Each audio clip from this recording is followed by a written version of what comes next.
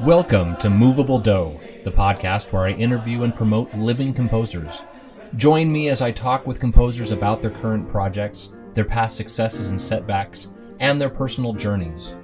For more information about this podcast, please visit sdcompose.com/movabledough. Hey, this is Steve. Thanks for joining me for this episode of Movable Dough. Today I will be speaking with Jocelyn Hagan and Tim Tkach, a married couple of composers in Minneapolis, Minnesota. Jocelyn's early forays into composition were in songwriting, and a majority of her compositions are still for the voice. Her commissions include ensembles such as Conspirar, the Minnesota Opera, ACDA of Minnesota, Georgia, Connecticut, and Texas, the Metropolitan Symphony Orchestra, among many others. In 2019, choirs and orchestras across the country premiered her multimedia symphony, The Notebooks of Leonardo da Vinci, that includes video projections created by a team of visual artists. Jocelyn described her process of writing for choir, orchestra, and film simultaneously in a TEDx talk, now available on YouTube.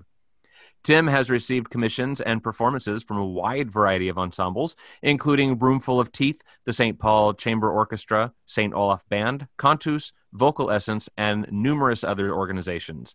He has received grants from the American Composers Forum, Meet the Composer, ASCAP, and others.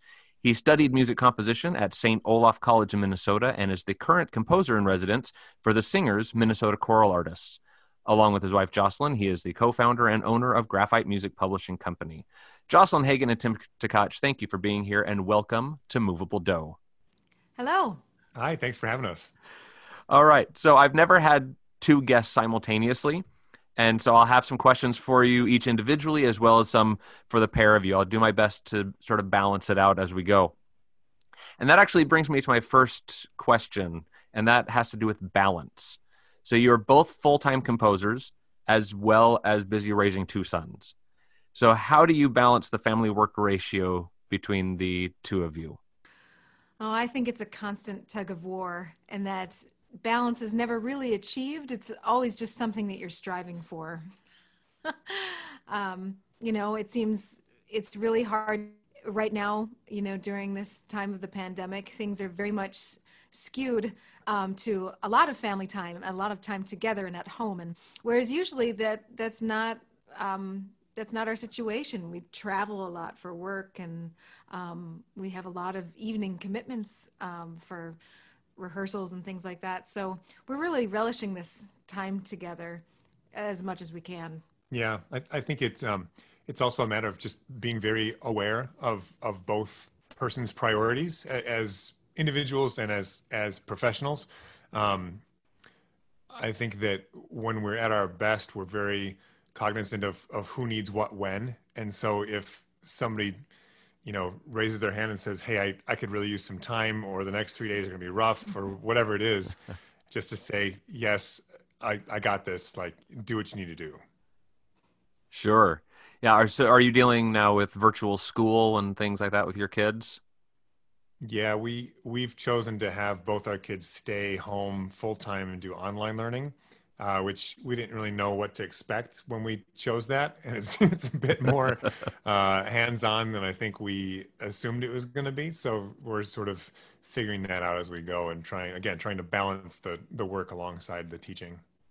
All right. Well, Jocelyn, let me ask you a question. Let's go back to when you were first starting out. What was your journey like from a budding songwriter to studying composition and to where you are now? Yeah, I started writing songs in high school, and then I wrote my first piece of choral music as a senior in high school, and immediately fell in love with that. I was like, that's what I want to do. I can't wait to do more of that. And then I went to St. Olaf College, and for the first couple years of music school, you're pretty bogged down in theory and music history and learning all of that.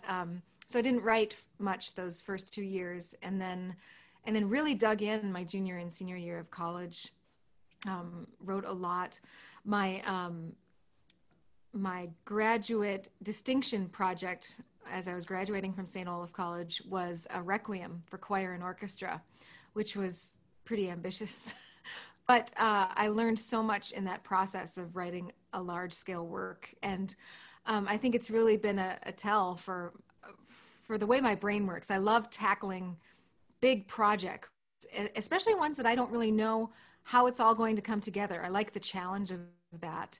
And it's nice to see that it really did start when I was in college. Yeah. Do you see some of that playing out as you work on a project like Leonardo, where you had that beginning and now you've been able to progress into a different place? Yeah, most definitely. I am really drawn to the projects that are experimental in the way that I can't imagine right away what this would sound like, what this would look like, and that just really is very exciting for me. It was the same process for when I wrote my first opera too. I collaborated with a choreographer, and we created a dance opera Hmm. called Test Pilot, which is based on the birth of flight and the Wright brothers, and it's a completely different kind of opera and really experimental and lots of fun. And you know, I didn't know what it was going to be like when we went down that road together, but I'm super proud of that work. That's awesome.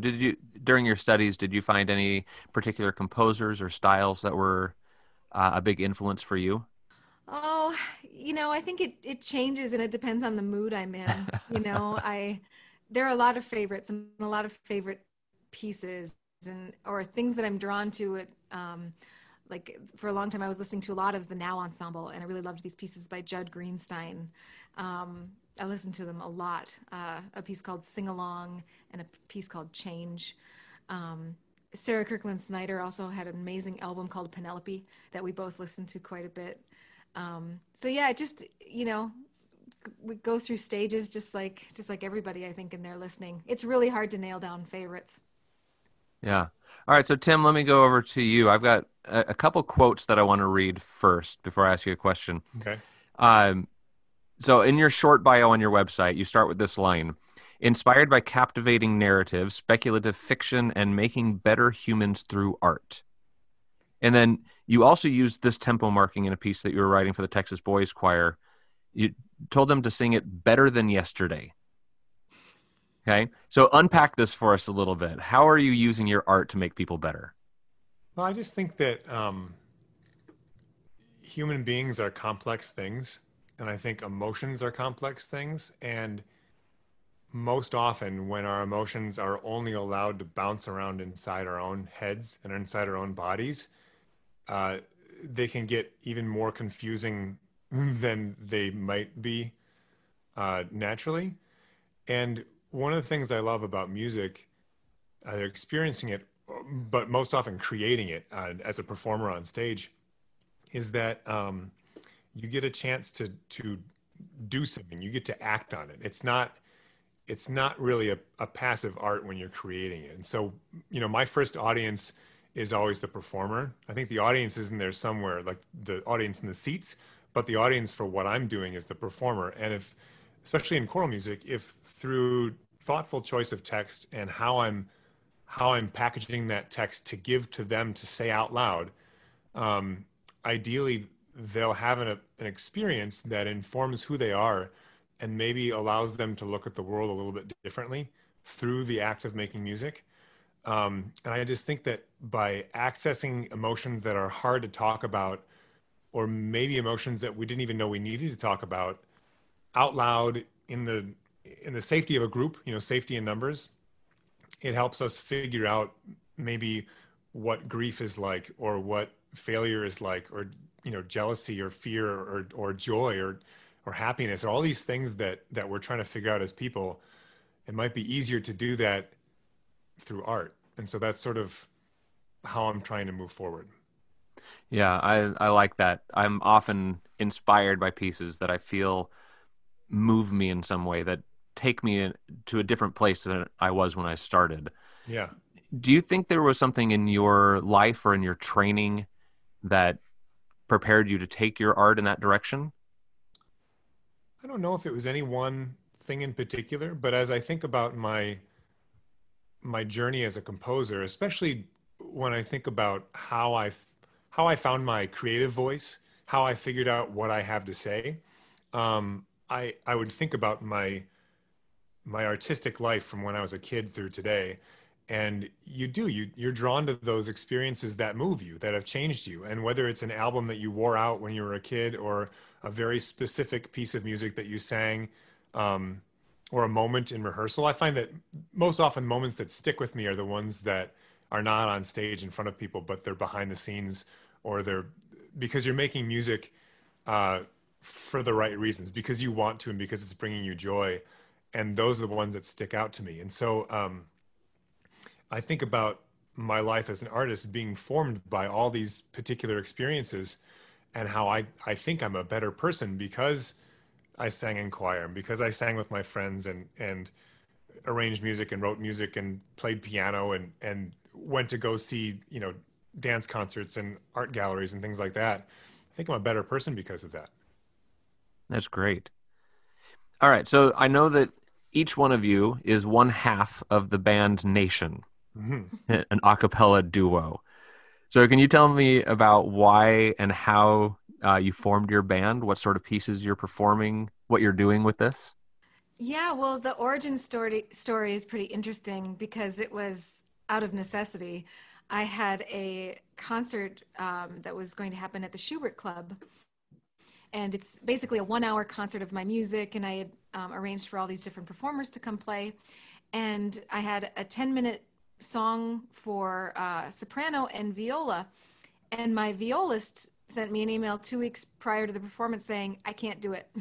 And I was like, oh, wow. So I have a 10-minute slot to fill, and I didn't have any more money left to be able to pay people to learn something new. So I turned to Tim and I said, well, we've had it on our bucket list for a while to start arranging some pieces for us to sing. How about we do that now? She looked at me and said, you're cheap. You want to work for me? It was the cheapest ensemble I could put together. Yep. So, it's all goodwill and dishes. Yeah, so it was kind of funny, but it was really great because it had been on our bucket list, and I'm not sure if we hadn't had a reason to do it, if we would have done it. It would have been one of those things that stayed on the bucket list. And what was great is, so we arranged 2 songs, we performed them at that concert, and that collaborator, that choreographer that I did the opera with, she was sitting in the audience and she says, oh, I want to dance to those. Can we talk and do some kind of performance? So that was our first Nation gig, was singing 4 arrangements of pop tunes for a dance concert.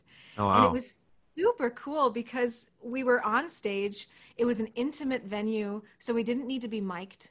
And we actually moved on the stage like dancers.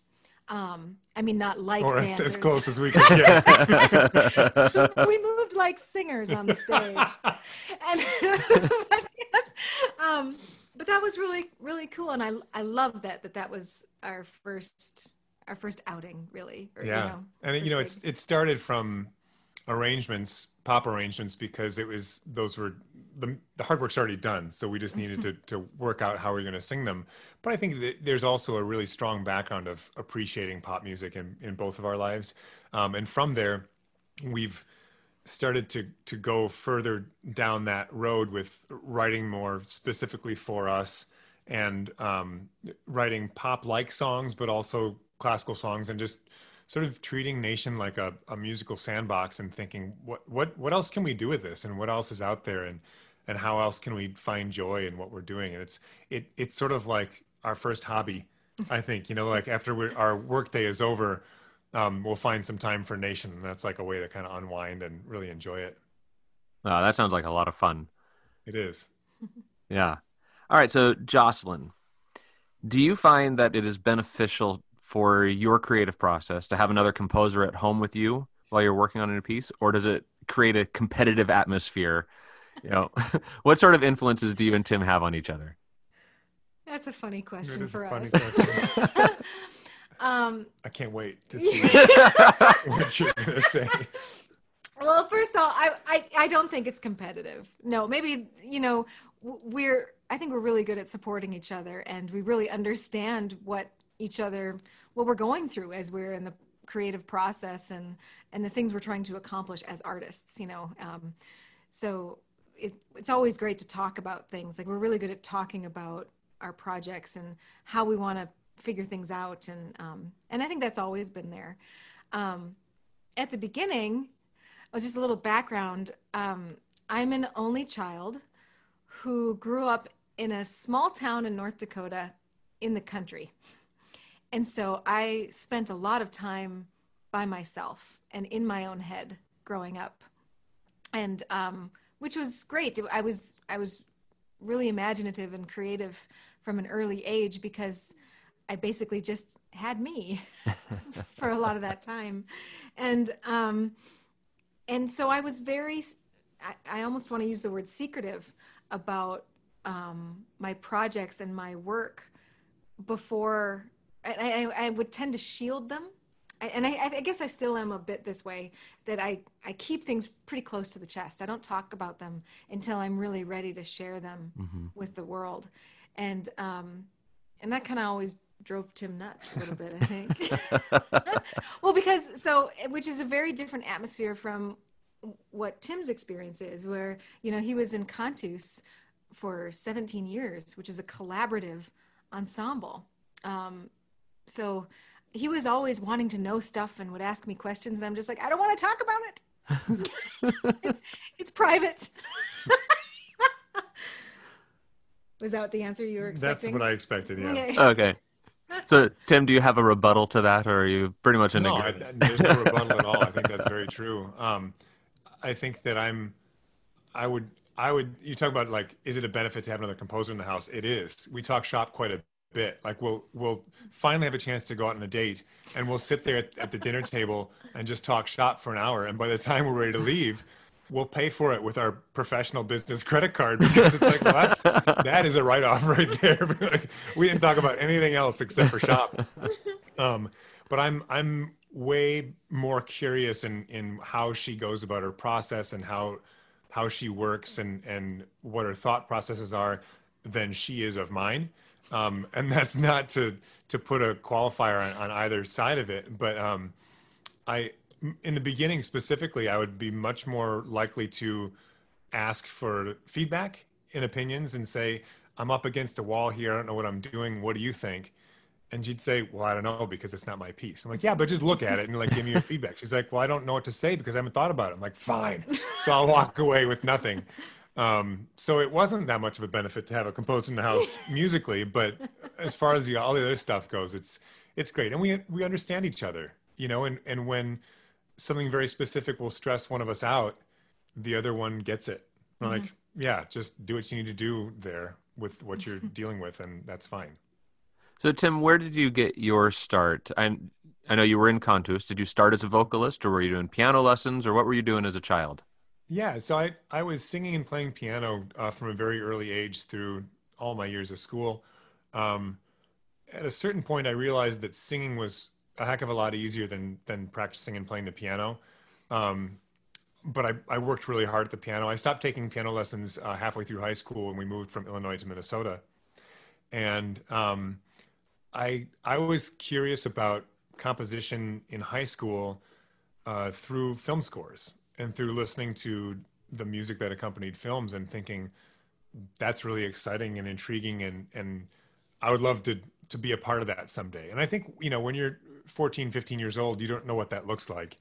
You don't know what that career path looks like. But when something strikes you like that, you think, I want this to be a part of my life. My entries into composition, I think, were very functional and technical. It was transcribing things from recordings. It was arranging things from the quartet with which I was singing in high school. I didn't know what I had to say creatively, but I liked doing it. So that was the longer journey for me, was trying to figure out why I was writing and what I could add to the world. And my earliest useful experiences with composition were with Cantus when we were young, and we had programs to perform, and we had a couple guys in the group that liked to write and arrange. And so it was great to have a top-notch ensemble ready to read through your things and perform them and record them. So that was a really great way for me to get my feet wet at the beginning. Yeah, I bet. All right, so I've got one more question for both of you before we take a quick break. What is it that you think about the other person that is unique in their style? Musical style or Their- just lifestyle? Did I- Wow, that's quite a box. You, Well, you could go either way. I was thinking musical. Professional I was thinking musical, but either way. Okay. Well, I really think that Tim has an amazing grasp of text and what text means and how it should be sung, how it should be set. So his text setting is always really wonderful. It's not always what I would do, but it's really, but I love the way he sets text. And I wouldn't say that about all composers, I guess. I should also say that too, but I love the way that he sets text and the thought he puts into that text and how it should be sung. I also think he is really good at finding the right poems that have something to say and actually saying it. He said it took him a while to figure that out, but once he figured that out, he's done an amazing job with that, and I think it's an interesting time right now for white men, right? Mhm. And and especially in the composition world too, we're having lots of conversations about diversity and what voices should be heard, and what does a white man have to say at this time. And I think that Tim has done a really great job of finding things worth saying and that lots of people can relate to, and that are not divisive and are inclusive. And I think that's one of his really strong points. That's Oh, great. thanks. Mm-hmm. All right, how about you, Tim? The one thing that still sort of baffles me in a good way about Jocelyn's music is that I don't quite understand where it comes from, and I haven't figured out why it affects me the way it does. There are some pieces of hers that I understand more than others, but I'll hear. Usually, it's the finished product because I don't get to hear it before it's completely done. It's just the way she works. But when I hear things that are coming out of the piano as she's writing, bits and pieces of it, not a fully formed thing yet, I'm just sort of, my eyes go wide and I think, wow, where did that come from?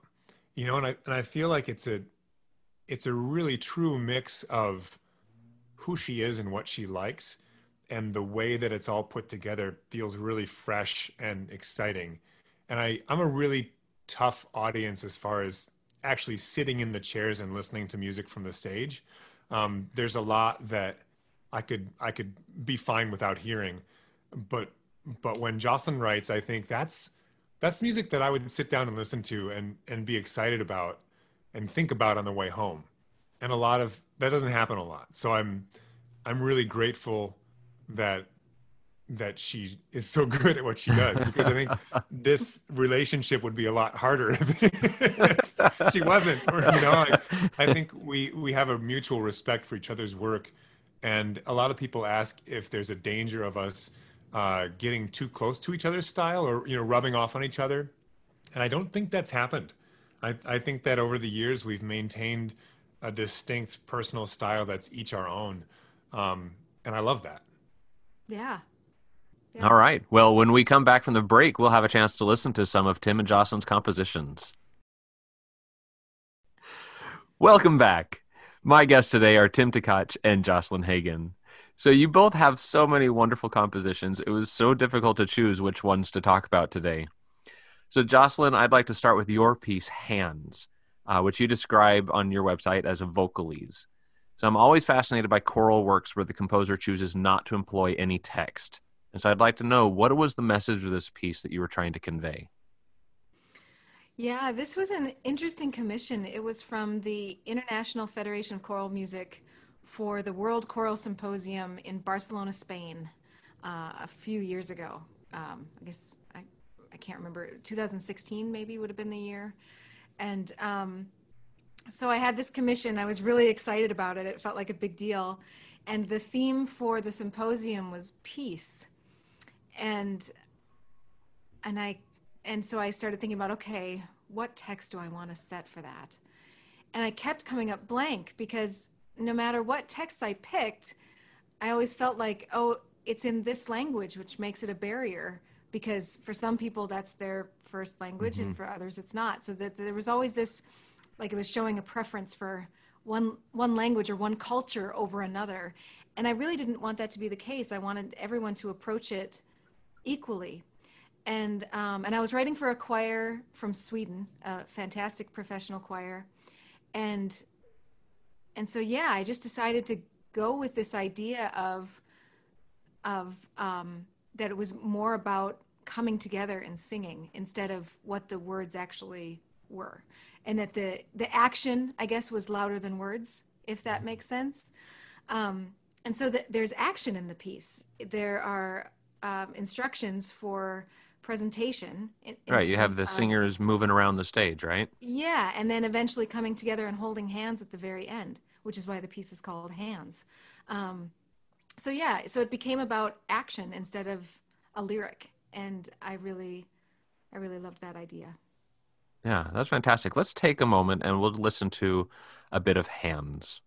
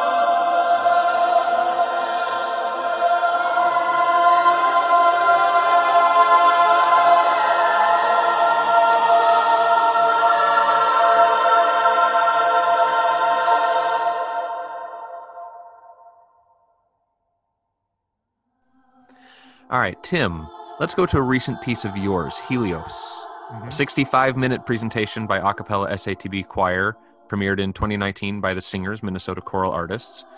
So you title each movement after the planets, moving from the outer edge of the solar system, which, by the way, I'm glad to see that you included Pluto, all the way into the sun, including a comet and our moon as well on that journey.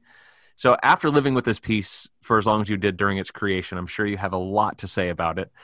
Can you tell us briefly about the creation of this work and what it means to you?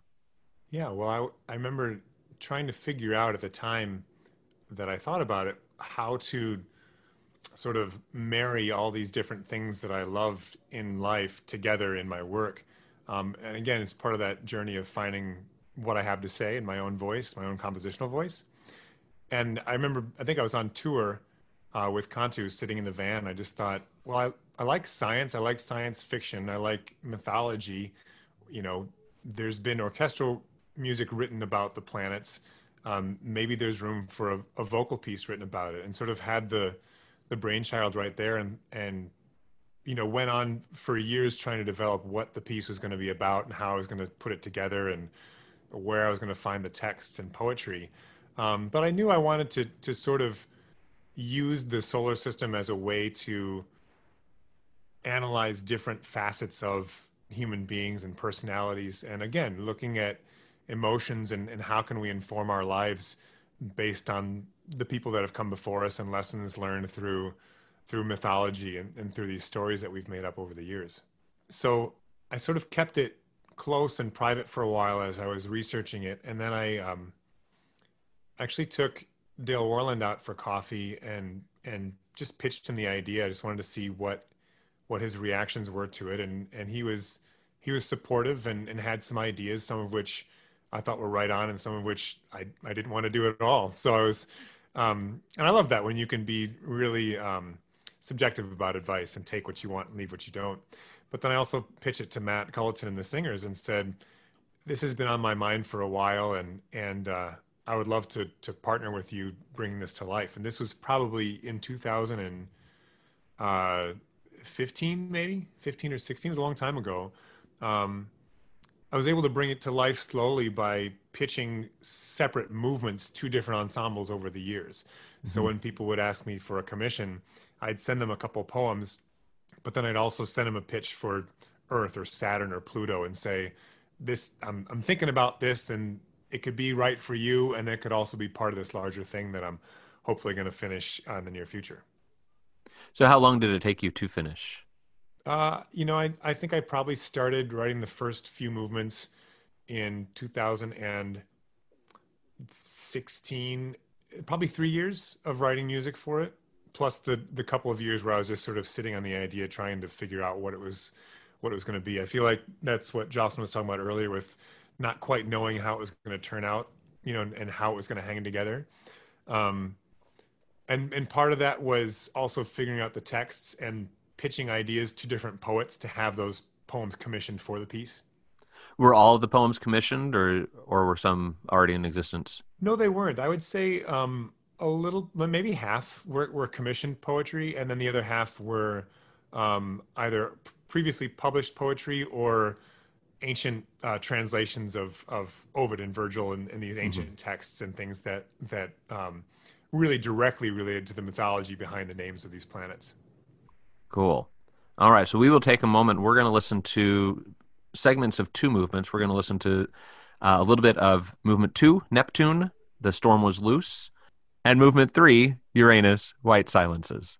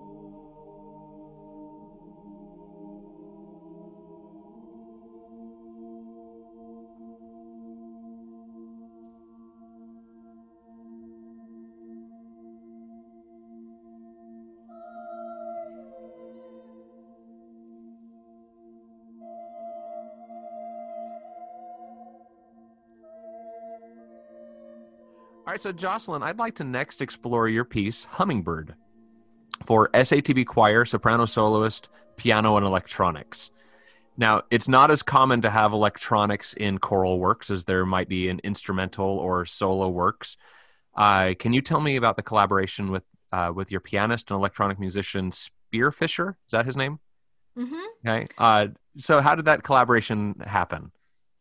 Yeah, well, so Peter and I had started collaborating a little bit before that, doing kind of what we called experimental electronic art song. So I would come over to his studio and sing, and he'd manipulate my voice, and we'd try all this cool stuff, and it kind of would fall into that kind of gray area where you don't really know what genre it would fit into.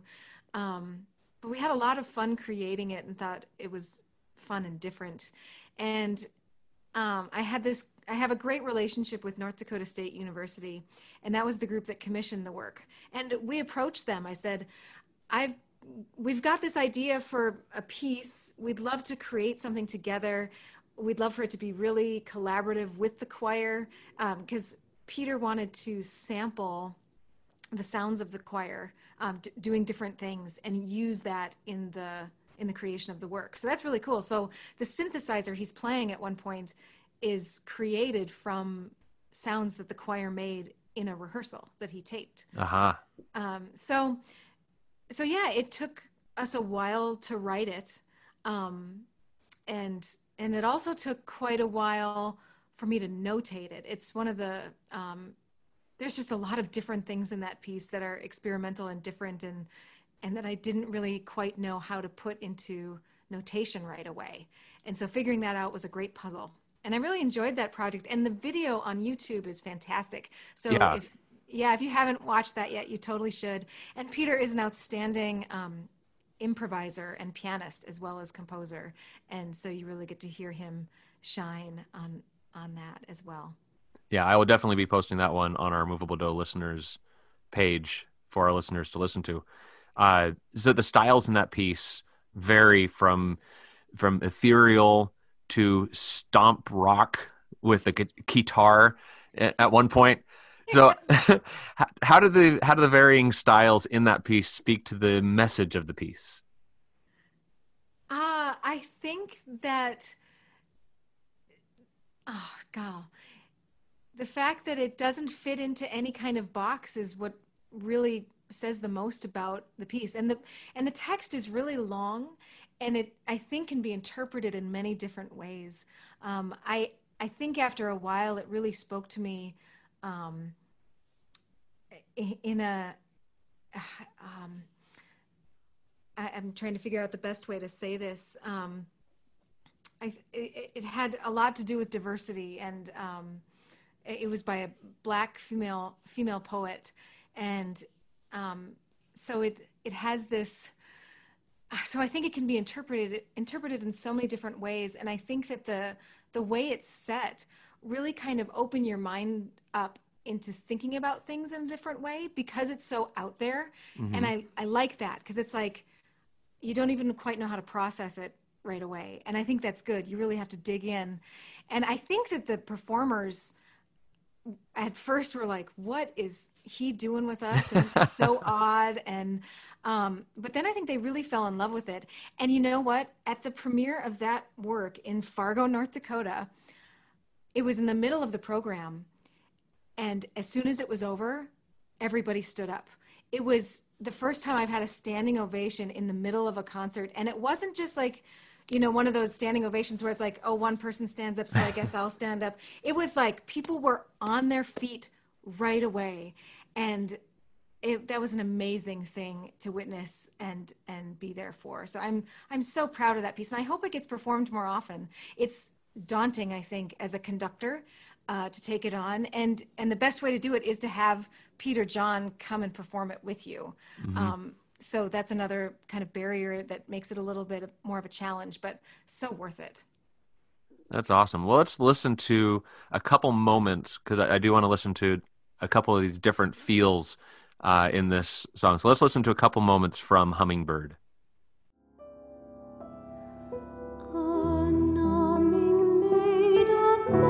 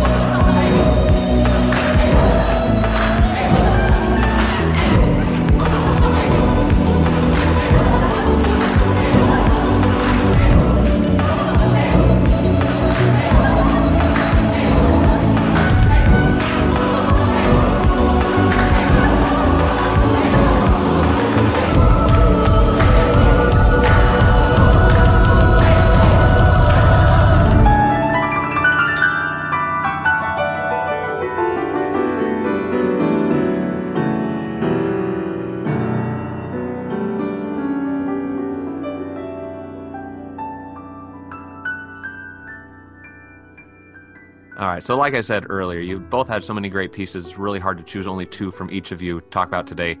So I will be adding some additional links on our Movable Do listener page of some of your other pieces as well. So Tim, let's end today with your piece, Neither Angels Nor Demons Nor Powers. So that's for SATB a cappella choir. So I was touched by the story of the commission of this piece. Could you share that story with our listeners?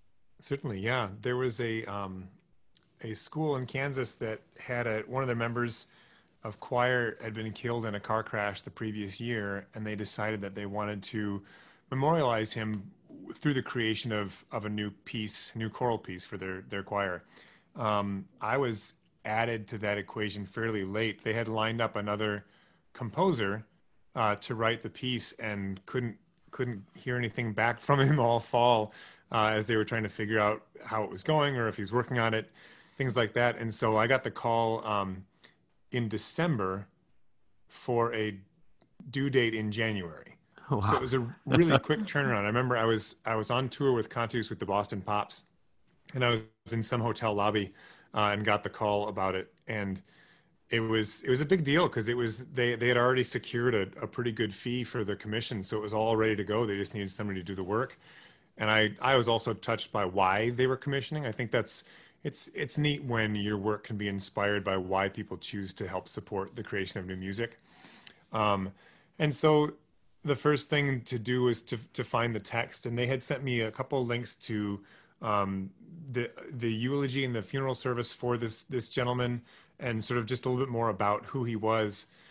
And so I was able to piece the libretto together from parts of the written out eulogy that was read at his funeral, his memorial service, and then some other texts that were used, biblical texts that were used, but then also part of another poem. And sort of I just cobbled together what I felt was the story behind this, and how we can react to losing somebody so suddenly and so young. And so I was able to turn that piece around on time and get it to them in January. And I went in to workshop it, and then they performed it. They premiered it at their KCDA conference in February, I believe, of that year. So from December 5th through February, it was like from start to finish, which is rare for us, I think, to have that short of a timeline from conception of an idea to the actual performance. But yeah, that was a sort of a really that changed me, that experience, because it was the first time that a commission had been so personal.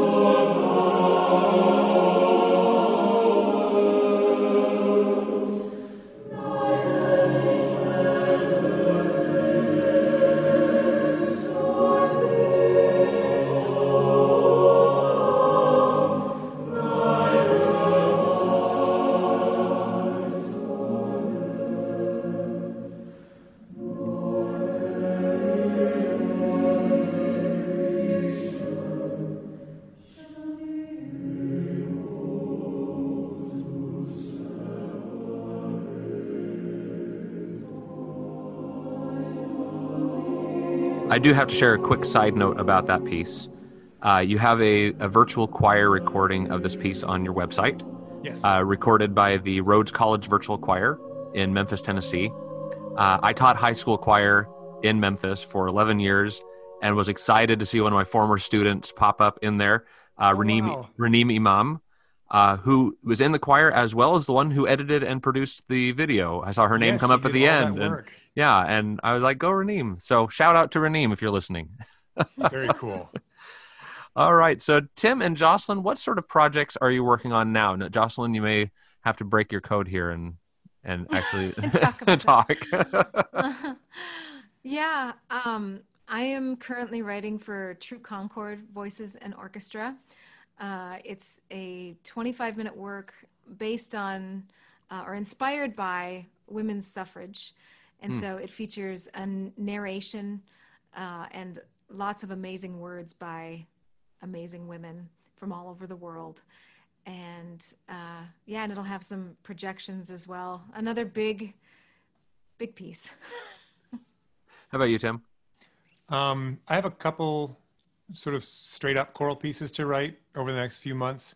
And then the project that keeps sitting in the back of my head is I wrote an a cappella piece for the U.S. Army Soldiers Chorus this last spring called Soldier.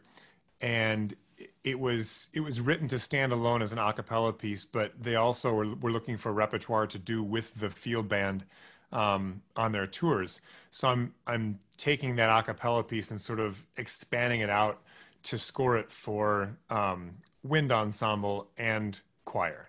So I'm trying to figure out how to augment that piece with instruments, but still keep the core of how that piece functions as an a cappella piece. Cool.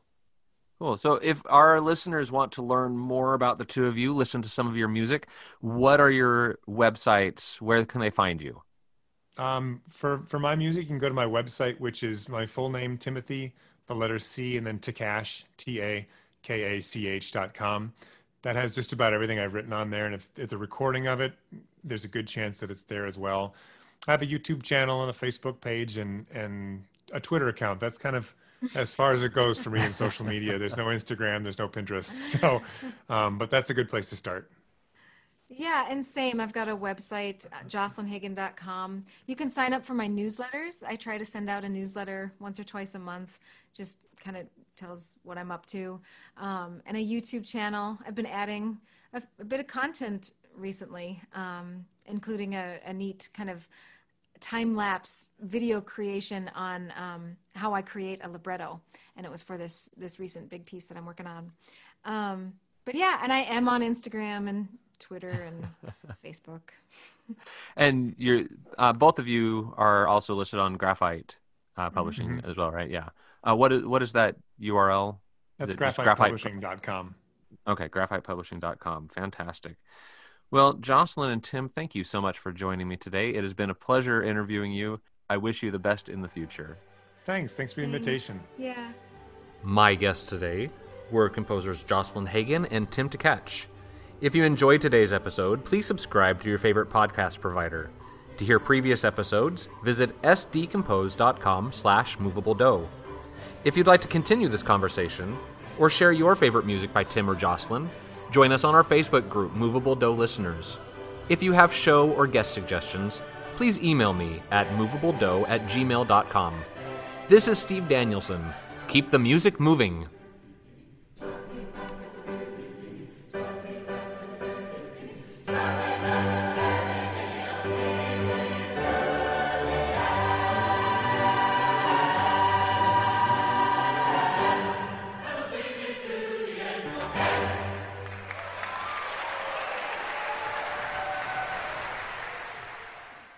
I was trying to think of which piece it was that I was writing that you said, God, I hope that's not for me. No, it was from Test Pilot. The guitar one where Gary was playing the guitar. We were all huddled around. Yes, him, that's right. Yes, The Art of War. Yeah, I heard her. I knew she was writing this opera, and I knew I was going to be singing in it.